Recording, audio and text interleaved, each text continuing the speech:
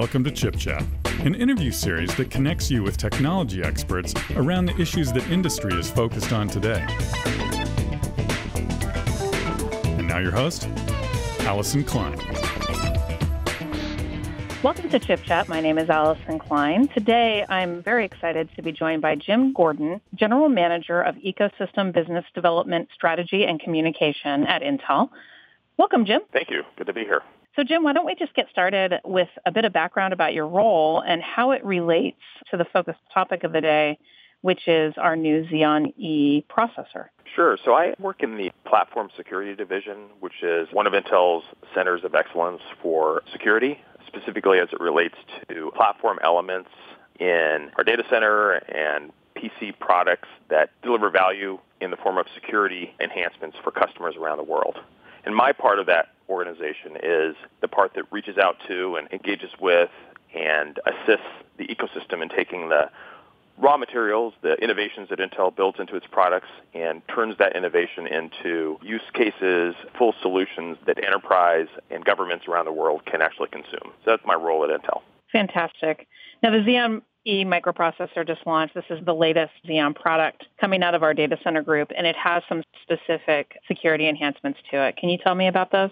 The one that I would draw the most attention to is Intel Software Guard Extensions, which has existed for the better part of 2 years, I believe. It represents Intel's trusted execution environment technology for developers, which is essentially a way to help partition their code and the data into CPU-hardened enclaves or trusted execution environments. It's basically like a trusted area of memory where important aspects of application functionality or the data that these applications work on can be protected in hardware, which helps developers keep IP confidential and code unmodified, which is about as important as it gets nowadays in the world of security, that the applications are trusted, that the data is untampered with, and that these protections are enhanced by hardware and not just in software alone.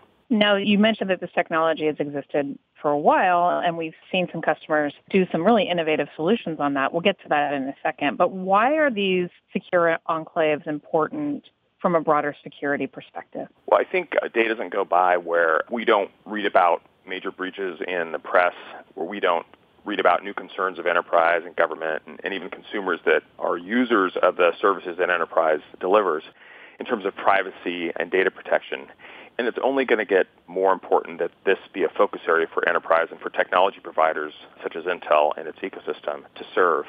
And as you move up the stack, you can protect your data through the entire data lifecycle, as it's in use, when the data is at rest, and as it transits from one part of compute infrastructure to another. And so that's why we work so closely with the security ecosystem and with enterprise and customers to make sure that the technology we provide and its implementation in terms of solutions is what's needed to protect not only the things that we're aware of today, but the emerging threats on the horizon and stay ahead of that to protect enterprise and customers.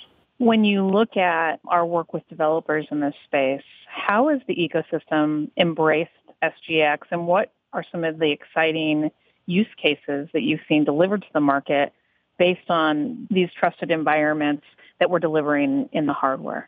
So just like everything that Intel builds, our technologies and how they represent themselves to the outside world is up to the imagination and innovation of the ecosystem that takes advantage of it. We have a number of really exciting examples that have been brought to life over the last year or so, and it's only the beginning. So, for example, Microsoft Azure has been using SGX to protect data and workloads in the cloud and to provide an extra level of security and privacy to their customers, confidentiality, integrity in the cloud.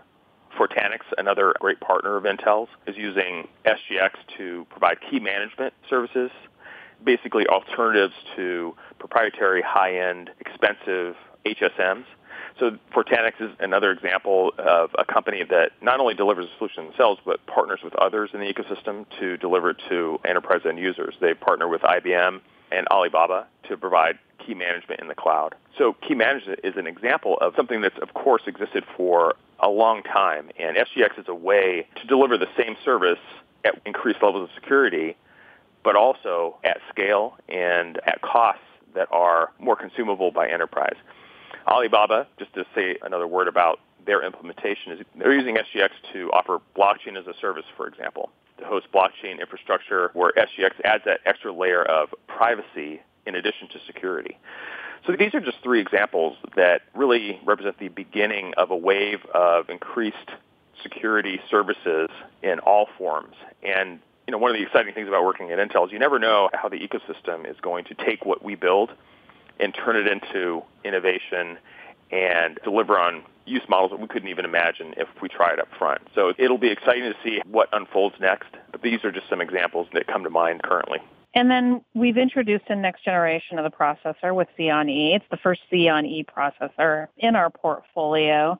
What has the response from the ecosystem been on this new platform? And when you think about the extension of SGX into this platform, what do you think will be new in terms of what key end customers are delivering because of it? So SGX has been available for a while on certain SKUs of Intel microprocessors and platforms. And we've seen, I think, some great innovations and some great beginnings to services. And I think with the launch that's happening now, developers are going to have more choice. They're going to have more availability to additional SKUs and additional capabilities that the experimentation to date has allowed them to take best advantage of. So what we've seen to date is the introduction of new services, and what we'll see, I think, going forward is the expansion of those services based upon more platform choice and more capabilities to deliver new services on top. But suffice it to say that some exciting new introductions of privacy and hardware-enhanced services are right around the corner that we built on this new hardware innovation. And also, I think developers specifically, and then their customers more generally speaking, have recognized the need to have a tight integration between software and hardware. So almost anything that is done with SGX or in hardware more generally can be done in software alone. But by tightly coupling the hardware with the software, you produce a step function in protections that otherwise would not be available. Developers and end customers are really looking for something to separate themselves from each other, but also provide some additional assurances in a world that is fraught with challenges from a cybersecurity standpoint and where it's a constant race to stay ahead and to protect yourself against emerging threats. One final question for you, Jim. If folks want to find out more about what we're doing with SGX or engage from a developer standpoint or an ecosystem standpoint in taking advantage of the technology, where would you send them for more information or do engage with your team? For developers, the SGX homepage is off of software.intel.com. And on that website, developers will be able to see information on the software development kit, the SGX SDK, that gives hardware-enforced security, remote attestation, data sealing capabilities through the SDK, which is essentially it's a collection of APIs, libraries, documentation, and sample source code to make it as easy as possible for developers to embrace and adopt this new technology. And also, of course, we welcome developer input and questions so that we can continue to make this SDK and the technology that underlies it better over time. Thanks so much for being on the show today. It was a real pleasure. Pleasure's all mine. Thanks for the opportunity. Visit ChipChat online at intel.com/chipchat. And for more information on data center technologies, visit intel.com/bigdata, intel.com/cloud, and intel.com/datacenter optimization.